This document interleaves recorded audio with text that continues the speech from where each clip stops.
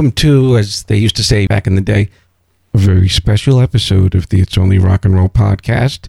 I'm Don DiMuccio, and it really is a special episode.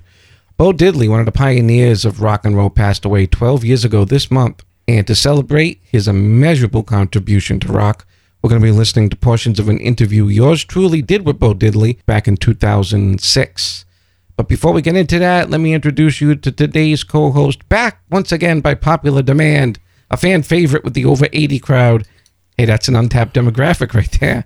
Mr. Podcast himself, David Fitzgerald Tate. Good morning, David. Fitzgerald, huh? It was Tiberius the last time. What will it be next time? I don't know. We'll have to spin the wheel and see what it is. Now, Dave, it would be. We're going to try something a little bit different here. When I was writing for Motif Magazine, which is still in existence, big benefactor of this show, shout out to Mike and Emily at Motif. I was lucky enough to interview Bo Diddley before he was coming to a gig in Fall River, Massachusetts. So we're going to be playing some of the highlights of that. Highlights, that's all I have left. I'm lucky I even found it. Thought it was lost to history. Doesn't your secretary have them? Oh, yeah. Rosemary Woods. No, she's not around. Now, Dave, we also met Bo Diddley. I don't remember if you were with us, the band Black and White, my band. You were the sound man back in 1993, and we opened up for Bo in Providence, Rhode Island. Great guy. He really took time with us. He met with us backstage, signed guitars, and just everything you'd want from someone that you admire when you meet them. Were you there that night? I think I was in the audience. I don't know if we had been working. I was working with another client at that time. I think I might have been, but I remember kind of being around that day. That's about the best as my memory can jive. And he was fantastic. And energy, I mean, he must have been then, what, in his 70s? And maybe late 60s. Tons of energy. That great Bo Diddley sound that we all know. By the way, for the three people out there who may not be familiar with the Bo Diddley sound, listen to this. So listen goodbye, baby, diamond ring. If that diamond ring don't shine, he gonna take it to a private eye. Now when I was a little boy, at the age of 5, I had something in my pocket, keep a lot of folks alive. Now I'm a man, May 21. You know, baby, we can have a lot of fun. Before you accuse me, take a look at yourself. Before you accuse me, take a look at yourself. Well, now you say I've been running around, but you got somebody else. Right on, Josephine, right on. Right on, Josephine, right on. Right on, Josephine, you got a running machine. Oh, baby, baby, right on, Josephine, baby, right on. I will saw my baby running across the field, slipping and sliding like an automobile. Holler at my baby on the tollway, slipped off from me like a Cadillac gate.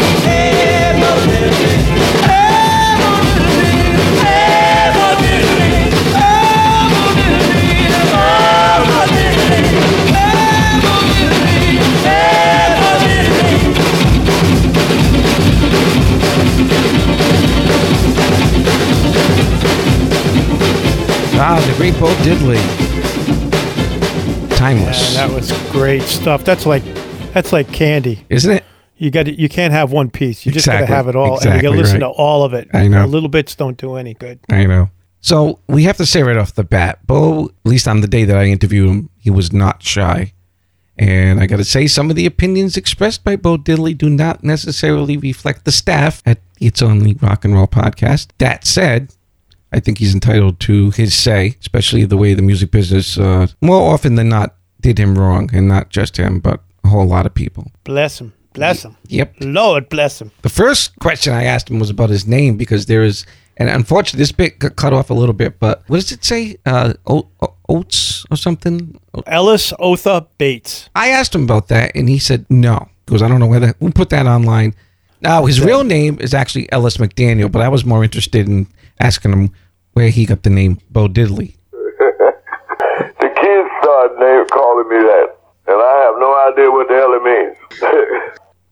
means. He's honest about that. And you know, depending on, I've read a few things, depending on what you read, there's a few stories, some kids were calling him that because it was an insult or... Yeah, it did. Actually, it was. He took it as an insult back then. He thought they were just being mean to him, and he took the name. Yep. He took the name. It really is. The little things that you find out. Of course, when we're running around, we don't realize some of the stuff. So after you do your in-depth research, that's when everything is laid before you. Well, that's true. And even when I interviewed him, I didn't do a ton of research beyond what I already knew. I really wanted it to be just kind of like a real natural environment. And I think it worked because he really felt comfortable and opened up about a lot of things.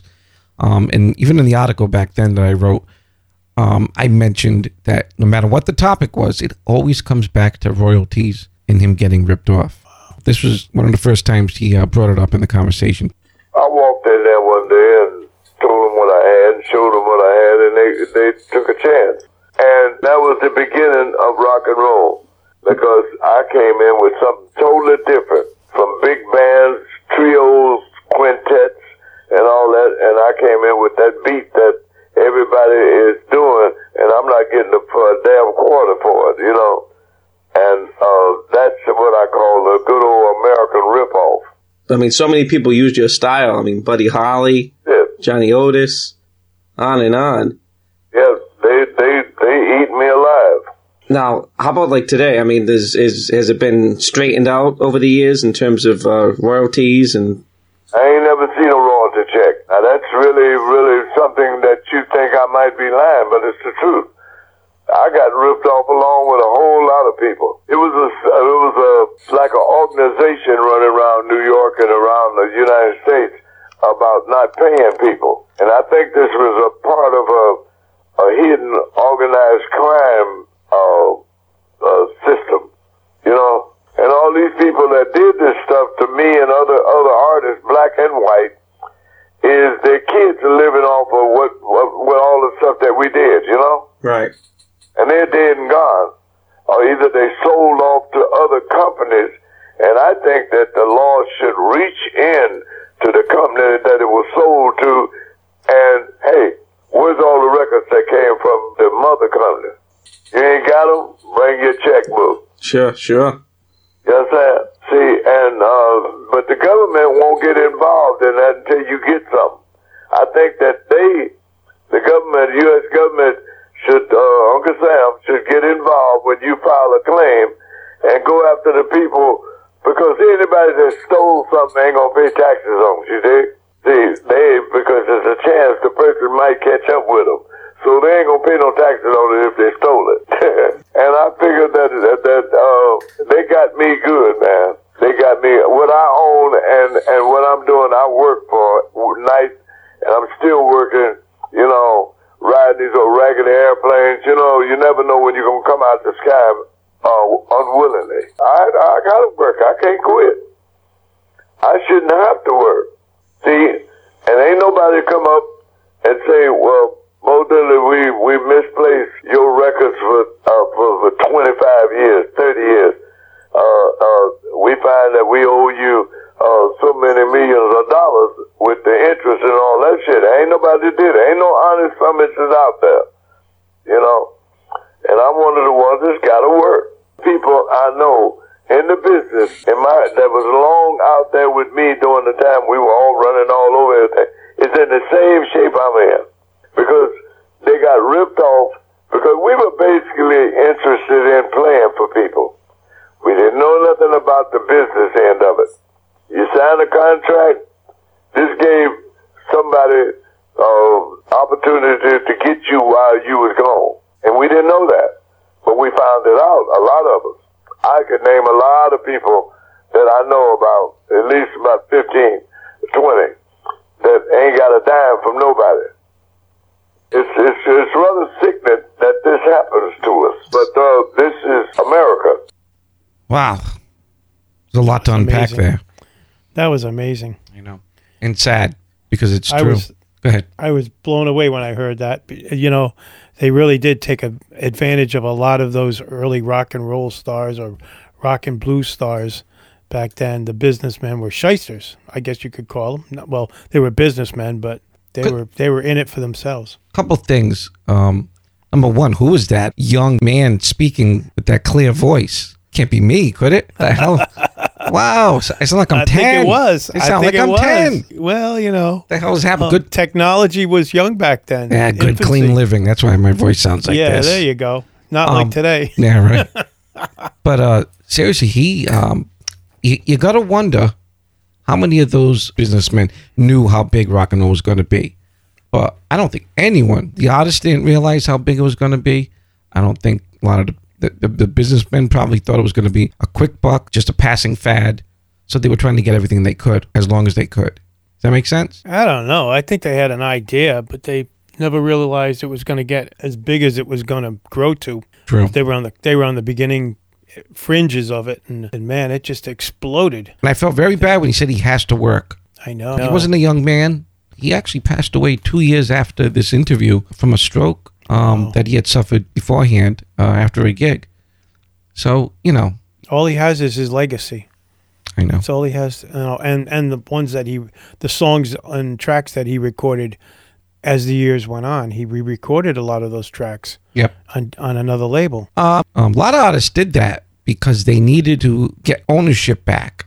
So if they re-recorded it on another label, well, now they own those sound recordings. See?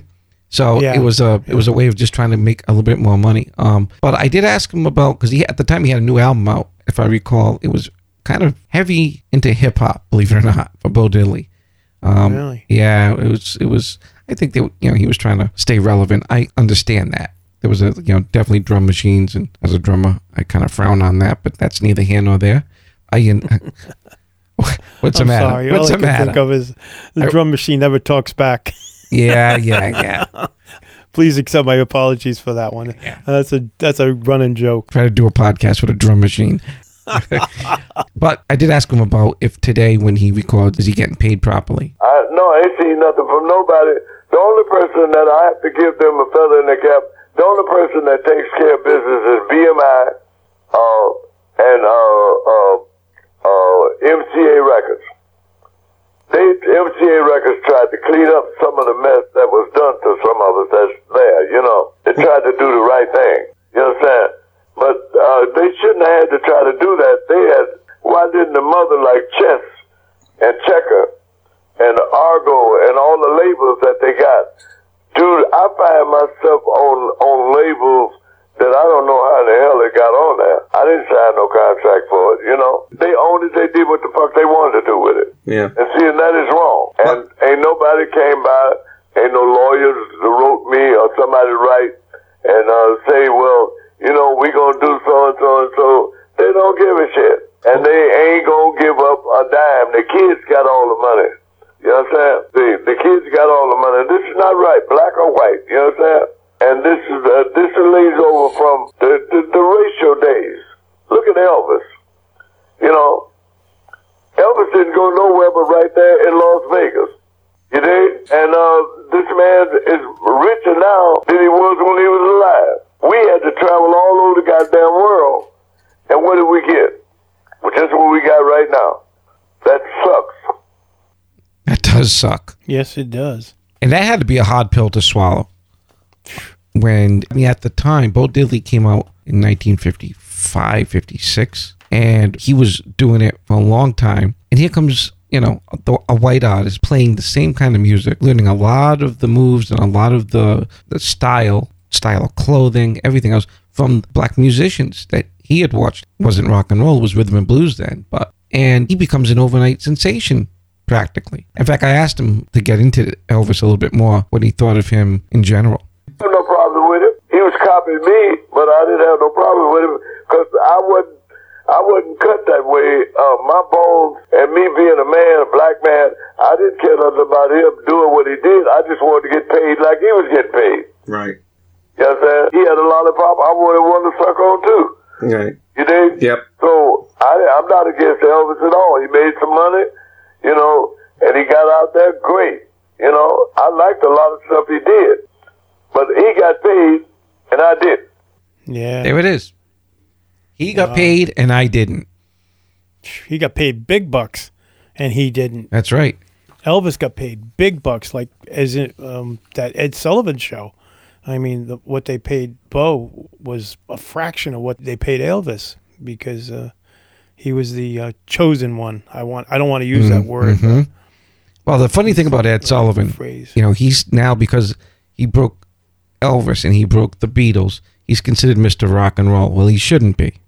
No. Because the fact of the matter is, Ed Sullivan had said, he vowed, in fact, that rock and roll would never be on his program. He would never do it. Until he saw Milton Berle pulling in big ratings, having Elvis on a couple shows. And the Dorsey brothers, who were really the first ones to have Elvis on. So when it comes to money, Ed changes his mind. And I asked, and this is a controversial topic. A lot of artists had problems with Ed Sullivan over the years because, you know, it's not so much Ed, but his producer, who was his son-in-law, I believe. You know, he was a real control freak. And I guess Bo was no exception. He had some problems too with Sullivan. Now, I'm going to tell you something that I never told too many people, maybe a couple. See, when I did the Ed Sullivan show, this is what a lot of people don't know. This is the reason why I'm kind of upset about that when I started talking about it, because they paid Elvis when we did that show in 1955. They gave me $750 a check and under the table and asked for it back. Now they paid Elvis, I think, was $5,000. I don't know if that's the figures right, but it was some thousands. And I said to myself, now why they give me $700 and they paid this dude $5,000? That's when I started realizing we had a racial problem going on here. Don't get a black dude no whole lot of money. Well, now you mentioned Ed Sullivan. Wasn't there also a problem with the song choice? Oh, yeah. What happened there? That was part of the shit, too. You know, he wanted me to play 16 tons. I wasn't there to play 16 tons. I was there to do Bo Diddley. And he got mad with me because I played 2 songs. But you're in a good group of people who pissed off Ed Sullivan, you know, but you were the first. A lot of people didn't like this dude because he was a racist dude. Mm-hmm. I didn't even know what that shit meant back then, man. Because I wasn't, that kind of crap wasn't in my house. A man's a man. I didn't give a damn if he was green. You know, I never thought that way about disliking a person, you know, with color skin. That's a man. We all are here, a short time here and a long time gone. So why are we going to be fighting one another? That's crazy. You know, you take like these people overseas right now that's killing one another. I mean, it's sick.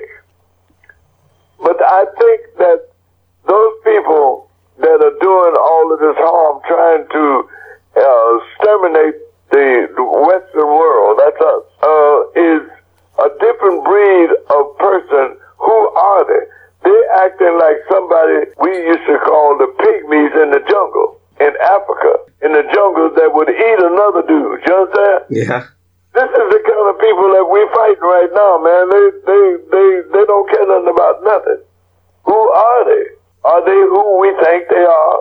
Another human being, or they're just somebody from somewhere else and been here for years fighting, and nobody's found out who the hell they are?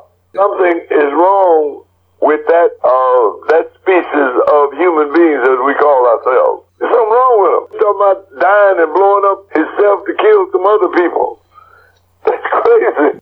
So you've got some strong political views, huh? There's something wrong. It's something we fighting a ghost. You ain't gonna catch him and get rid of it. No, it'll be 20, 30 years again trying to turn these people around. They don't like us and they don't like what we do. So I would say right away, but it's too late for that now. I would say do like you do roaches. Exterminate them. When you get roaches, you exterminate. You go to the Black Flag, hook it to them, baby. The Don't sit there, just keep going up. Come on. Shh. No, you got to go shh. Oh my. Wow. Wow. That's some hard views, too. Oh yeah. That's, woo. See how nervous I was sounding? Like, yeah, yes, sir. Try to walk away from that Yeah, conversation. we got to put it in context. At the time, the Iraq War was going on, the second Iraq War. Yeah. So, you know.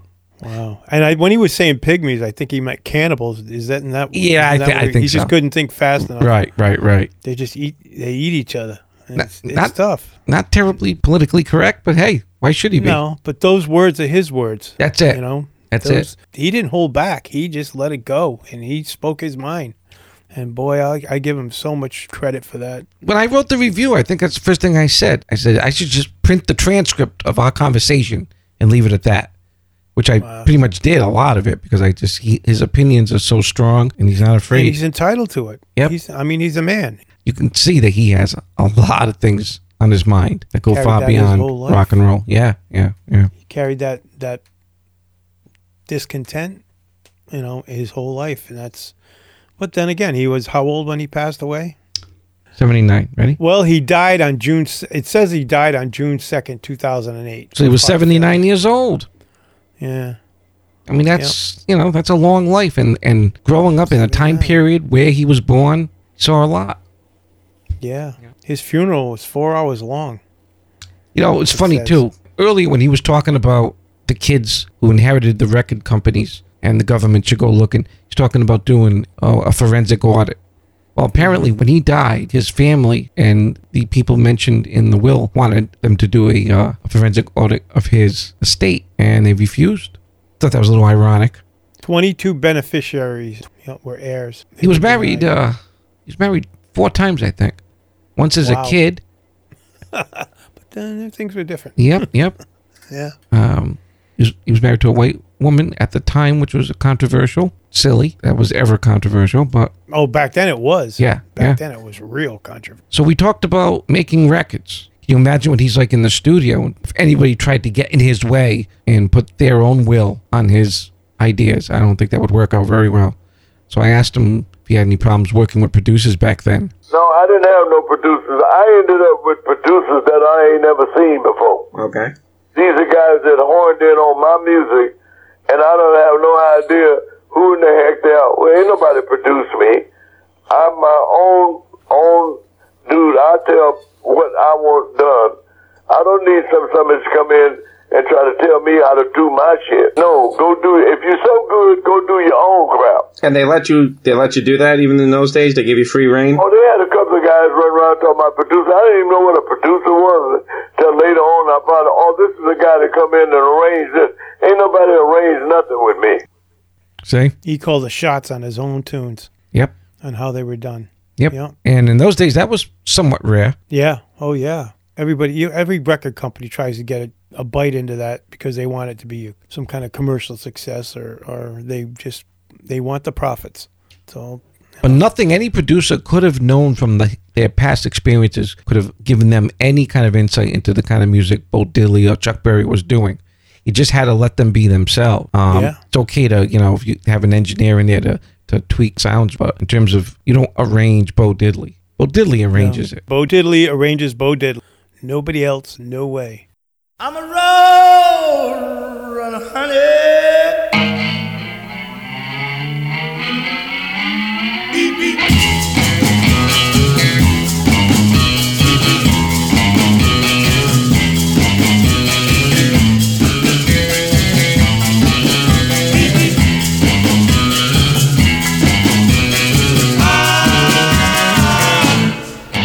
Beep, beep.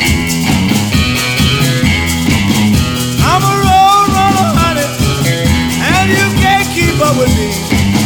Beep, beep. I'm a road runner, honey, and you can't keep up with me. Beep, beep. Come on, let's race, baby, baby, you will see. Here comes.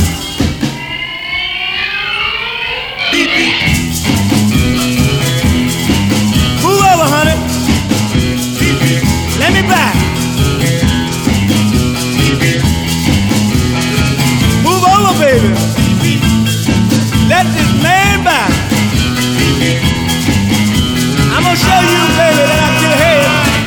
some dirt in your eyes. Here I go.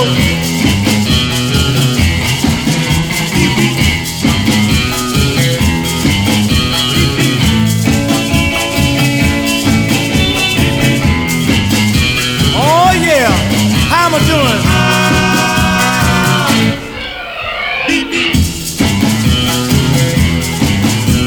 Take my hand, baby. I want to prove to you that I'm a road running man. I want to show you something, that I'm the fastest in the land. Now let me buy.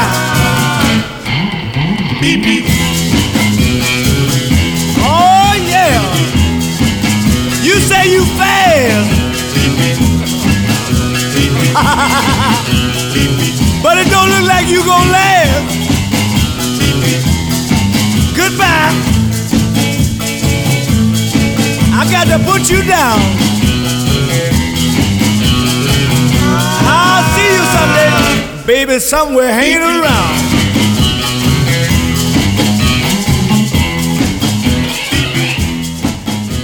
This next bit was interesting because I think I was being a little naive. I had mentioned to him that my guitar player was curious about some of the stuff that Bo was doing to get that sound. And I can see now in hindsight, it might have been a stupid question, but he basically put the kibosh on that. Check it out. And I've talked to a lot of guitar players who try in vain to get that sound.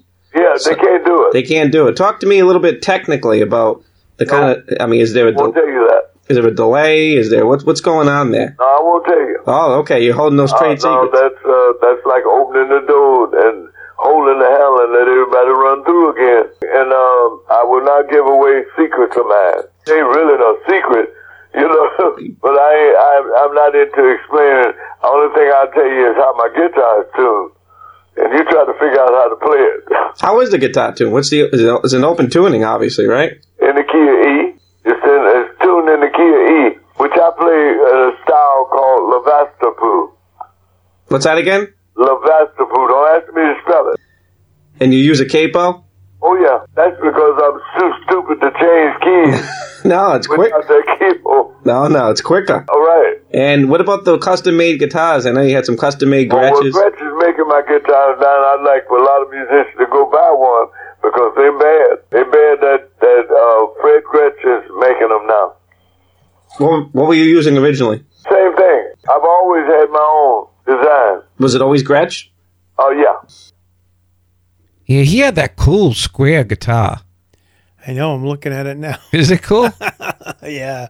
It's like that is so out of, nobody ever played anything like that. No. No.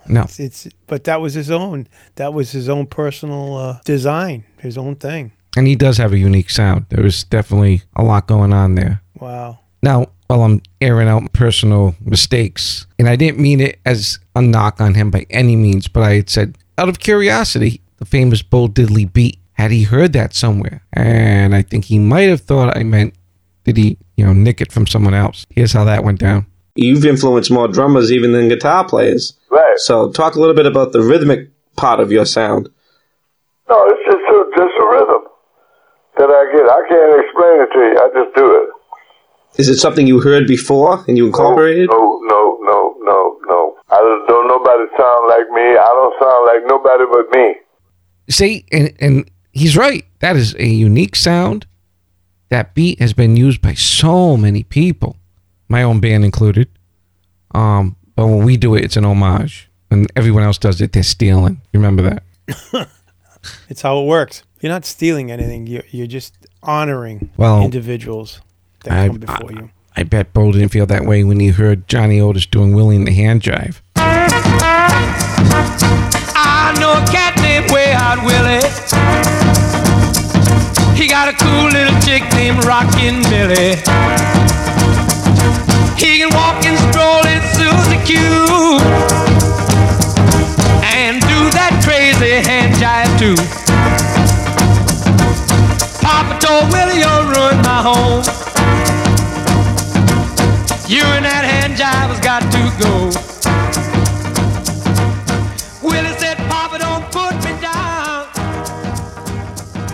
Another unique thing about Bo Diddley for his time was he had girls in the band. Female bass player, fantastic. And I asked him why that came to be. They all around. Well, they're not around now. Everybody's deceased except one girl.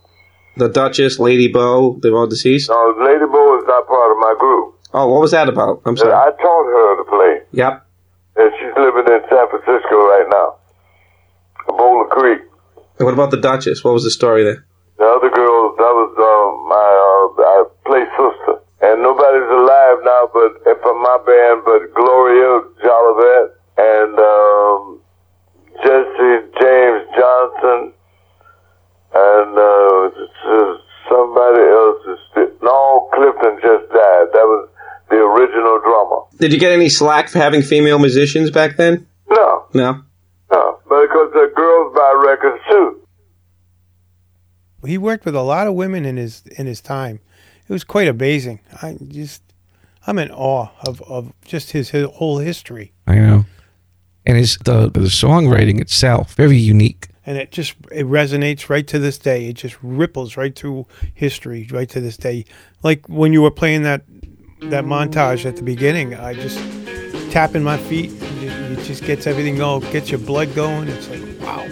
I mean, who wrote lyrics like, I walked 47 miles of barbed wire. I use a cobra snake for a necktie. I got a brand new house on the roadside made from rattlesnake hide. I mean, that is songwriting. I walk 47 miles of barbed wire. I use a cobra snake for a necktie. I got a brand new house on the roadside made from rattlesnake hide. I got a brand new chimney made on top, made out of a human skull. Now come on, take a little walk with me, Arlene, and tell me, who do you love? Who do you love? Who do you love? Who do you love? Who do you love? Who do you love? Tombstone hand and a graveyard mine, just 22 and I don't mind dying. Who do you love? Who do you love? Who do you love? Who do you love? I rode around the town, use a rattlesnake whip. Take it easy, Arlie, don't give me no lip. Who do you love? Who do you love? Who do you love? Who do you love?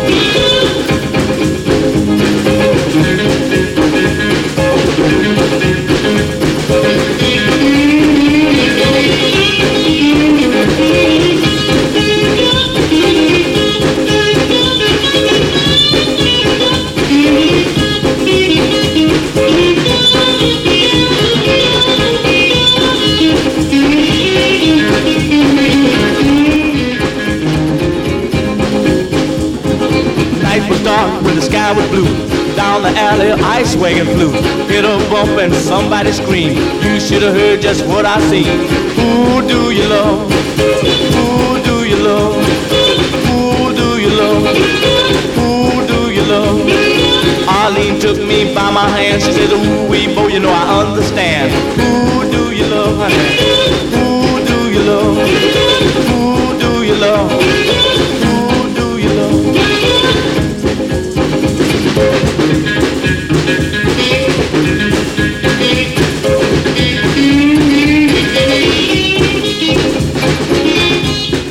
You always tended to write toward an adult audience, like adult themes. You weren't doing a teeny bopper thing where a lot of people were in the 50s. No, I don't know how to explain that to you. It's just the way I wrote things. Wasn't no special thing. This is just the way I thought at that particular time. And you wrote Love is Strange for Mickey and Sylvia. Yeah, I did. I didn't get nothing out of that. I don't know, a lot of people recorded the tune, and I sold part of it, but I still kept the BMI part of it, and because I wouldn't get nothing out of it, and I think I sold my interest out of it. I did not, being hungry, didn't have no money, and I think they offered me a few bucks for and then I think Jerry Butler, somebody recorded it. It might not have been Jerry, but it was a couple of people that sold over 1 million copies, and I don't have no idea where the money went, but that part of the money wasn't going to me, but it's BMI, whatever was there. I get BMI, you get paid for what's over the radio, you know. Right. I kept that part. And that reminds me, I got to call and find out something, because it's under the name of Ethel Smith, which was my wife's maiden name. You know, but Ethel Smith was a surname of my writing. Now, Paul McCartney recorded that. A lot of people did it, and I ain't seen no checks coming from nobody. My sweet baby, love is strange. Yeah, many, many people seem to take it for a game. Now let me hear you singing, la la la la la la. Love is strange. Yes, it is. I don't need to prove it to me. La la la la la la. Love is strange. This is another thing, you understand? If you don't squawk, then if you do squawk, it takes you about 5 years to try to find out any damn thing. The people could die, man, and then who do you go after then? Right. You understand? See, it's a screwed up business. That word that they say, there's no business like show business. They didn't lie. Whoever wrote that sucker, he wrote a hell of a thing. You're right. You're absolutely right. The thieves has got it made, man, because they know exactly what to do, how long to do it. See, we got one thing here in America that when you go to, even with you right now, you're a writer, I guess, of a newspaper or whatever, a reporter. Yeah. Okay, let me tell you what happened if you end up having to go to court and you find out somebody did you some injustice and you wait 3 years to attack it. They got something in a law book and they'll probably find something that say, oh, 3 years went by. You should have said a month ago. You said, well, why a month? Because right now it's called statute of limitations. You dig? On what you're trying to get some justice out of. But why do you think they set that up? For thieves, they know how long to stay out your sight, so you cannot catch them that quick. And then they can come right in your face. You say, hey, man, I'm taking you to court. And the cat said, go ahead. Why do you say go ahead? Because he know it ain't nothing you can do. You understand? And that has happened to me.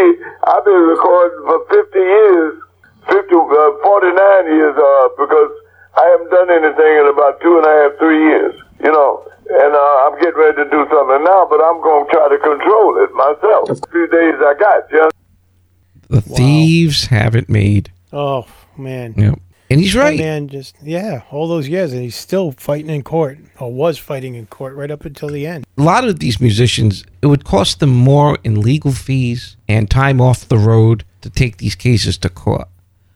Because there are a lot of thieves out there, and he's right. It's the system set up by, and to help thieves. Back then, it was like a field day. Yeah. And a lot of the early artists, the pioneers, they were just so naive in business. They got taken big time. Mm-hmm. Big time. That's a shame. This next part I found very, very telling.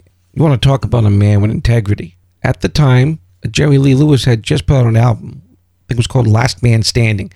And what he did was he invited a lot of special guests on. Jimmy Page, Bruce Springsteen, Mick, Ronnie, and Keith from the Stones, Ringo. And I had suggested to Bill, hey, wouldn't it be cool to do the same thing? These guys love you. They'll all come on. That's not an issue. It certainly wouldn't hurt sales. And here's what he thought about that idea. This sounds good, but I cannot produce Ronnie Woods or Keith them on the stage with me when I'm working. People want to see what they hear. They want to see the person that, oh, you got Ronnie so-and-so on here, you got this. So they come to a show, and now you stand up there by yourself. I think they're there to see you, man, but So you can't produce those people on the stage with you. You get a lot of hecklers that say, well, man, where's Ronnie Woods at? Hey, so now you got to say, hey, man, I couldn't bring, well, I want my money back, He's legally right. See, when you do that, you're false advertising. You're putting people out there that there ain't nowhere in hell you won't get them to travel with you because they got to go work with their groups. Right. Although you did come around, I think it was Lupo's 20 years ago with Ronnie Wood. You did a little tour with him. Gunslinger tour. He was not with Mick and them at that time we did that. So he made a couple of gigs with us. We was on a tour together. We worked every night together. But when then he had to go home, I had to fight. He wasn't here no more. You dig? It would be nice for something that's a non-performing album. You know, in other words, when you write in the liner notes that it's possible you will not see these people, they would just join to make the record for Bo Diddley's friends, or Bo Diddley's fans, because they got fans of their own, you know. So I'm not into that, calling up a whole lot of people. Hey man, come get on my record. No. I can stand on my own 2 feet. That's a good way of looking at it. I know, I've been there already with that same shit. You know, and I felt bad because people were saying shit, man, I spent money to come see the show, and there ain't no song here. Richard Sambora, he ain't here. You know, and they want to see these guys. So they get me to line, and I have to live with that shit. So it's called integrity. They get a lot of integrity. Yeah. That's great, man. False advertisement when you say that this record is so people go out and buy the record, they go to see you coming to town. Right. They looking right away. We're going to see so-and-so and so. We're going to see so-and-so and so. Right. So the guy said, baby, do you want to go to the show? Yep. She said, yeah, well, I'm going to take you. Because so-and-so and so is going to be there. So-and-so and so is going to be there. Get there, ain't nobody on the stage but me. Then I got to talk to these people. And 2 to 1, you got to tell a little white lie. It's not worth I don't it. like lying. The man was just so full of integrity. He really, in that aspect. Because everyone does that. I mean, Yeah, I do it all the time. Oh yeah. Well, no, I mean, a lot of the major artists, they call up they call it duets now. Like Ray Charles did one, and he had Bono on it and all that, and that's all right. Well, geez, Aerosmith resurrected an entire career that was in the toilet by teaming up with Run DMC back then and getting on MTV. Yeah. So I mean, it's done. He didn't do it because he was going to stand win, lose, or draw on his own self. Yeah. Yes. But as a musician, I have to take inspiration from that. Just do what you do. And there was a lot more to this interview, and unfortunately, it's gone to history. I was lucky I found this tape. But I did get one last question, and going back to what he had said earlier about winding up on labels he didn't even recognize. A buddy of mine, my guitar player at the time, had an old album called Surfing with Bo when he was a kid. And he said, ask him about that because I can't find it. It's not on CD. So I brought it up. And my guitar player asked me to ask you a question. He said you did a surf album in 1963 and he can't find the damn thing. Oh. What was the deal with that? I don't know. I never surfed. but wasn't it called Surfing with Bo Diddley? So tell him Bo Diddley don't like that kind of bathtub. That bathtub is too big. That bathtub is too big. I tell you, we've only scratched the surface with what we could talk about regarding Bo Diddley. Look at the awards he's gotten, right? Amazing. It really is. I mean, his accolades, they just roll through the history of rock and roll. You know, inducted in the Rock and Roll Hall of Fame in 1987. 2003, it was the Blues Hall of Fame. And then in 2017, he was in the Rhythm and Blues Music Hall of Fame. And he received a Lifetime Achievement Award from the Rhythm and Blues Foundation and Grammy Lifetime Achievement Award. It's funny, too, that you mentioned Rhythm and Blues Award because I'm looking at his chart for Billboard. What was the highest chart record that he had? Well, charted record. On the R&B charts, he hit number 1 with Bo Diddley, 1955. Right. Pretty Thing, that reached number 4. But besides the number 1, the next R&B chart and the highest he ever got on the U.S. pop chart, the all-important Top 40, was 1959, a song called Say Man. It reached number 20, reached number 3 in the R&B charts, and it's a novelty song. It's just a Latin rhythm with spoken word with him and his maraca player, and they're just doing what they call the dozens. You know, your mama's so fat. It's making jokes back and forth. They were just fooling around in the studio, and the engineer happened to have tape rolling, and then which is the best thing to of course. And I think I read in an interview, Bo said that because they edited out all the dirty bits. And that becomes his highest charting song. Do we have a cut of that? Oh, we do.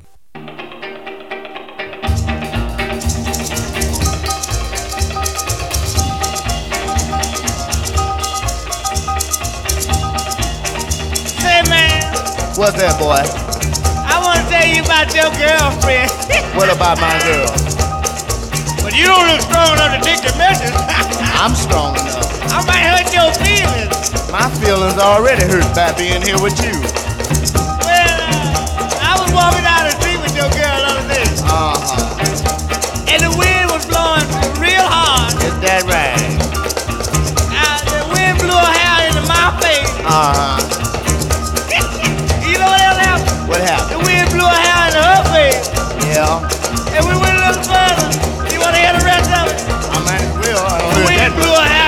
sweet. Hey, since you told me about my girl, I'm gonna tell you about yours. I was walking down the street with your girl. Yeah, I took her home for a drink, you know. took her home. Yeah, just for a drink. But that chick looked so ugly, she had to sneak up on the glass to get a drink of water. You got the nerve to call somebody ugly. Why you so ugly till the stalk that brought you in the world ought to be arrested? That's all right. My mama didn't have to put a sheet over my head so sleep can slip up on me. Hey, look here. What's that? Where you from? South America. What's that? South America. You don't look like no South American to me. I'm still from South America. What part? South Texas. Where your western boots at? I got them on. There ain't no boots you got on. They broke ass.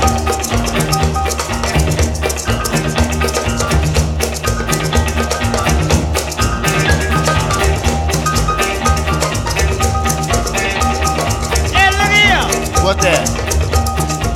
I've been trying to figure out what you is. I already figured out what you is. What's that? You that thing I throw peanuts at.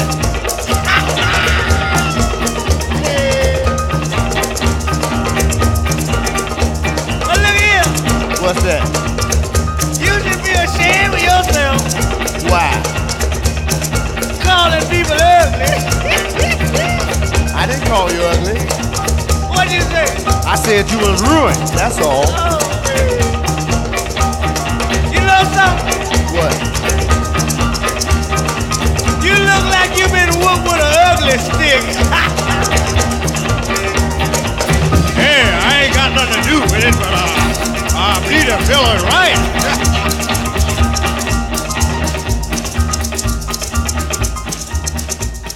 And with that, ladies and gentlemen, Bo Diddley has left the building. What an honor to have talked to him, to have met him, and to have listened to his music. It's incredible. It really was. The whole interview that you have is just amazing. I could keep using that word because I just was so thrilled to listen to it, listen to all that you had produced on this interview. And here I am giving tribute to him. I've talked to a With lot you, of people, but course. he was very forthcoming. And just to hear somebody that you admire say the words, "Hey, I'm going to tell you something I've never told many people." I mean, for me, that's like dying and going to heaven. It's just yes. because for whatever reason he trusted me, and that was cool. He opened up to you. He really, I was quite amazed at the fact that how he just opened up with a lot of information that I'm sure I don't. And you won't even tell me where you live, Dave. Come on, invite me over. Sandwich, coffee, something. Come on up. We're going to wrap up the It's Only Rock and Roll podcast for another episode. I want to thank Dave Tate for joining us. Thank you, David. Thank you very much for having me. And I want you all to check us out on Facebook at the It's Only Rock and Roll podcast. Check us out online at, you guessed it, www.itsonlyrockandrollpodcast.com. Subscribe on iTunes. If you don't use Apple, go on TuneIn Radio. Available on Android devices. We're available wherever fine podcasts are sold. Are they sold, Dave? They're not sold. Very confused. So thank you once again for tuning in to the It's Only Rock and Roll podcast, and we'll see you next time. Say goodnight, David. Good night, David. Well,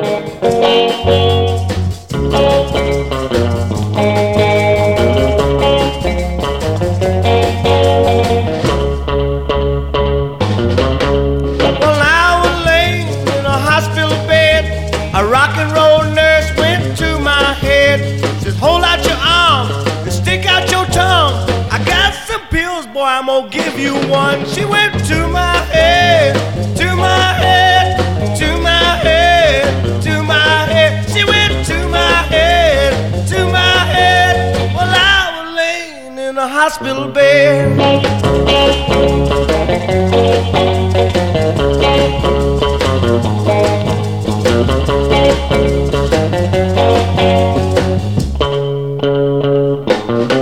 She gave me pills on my toes and they didn't ache. She gave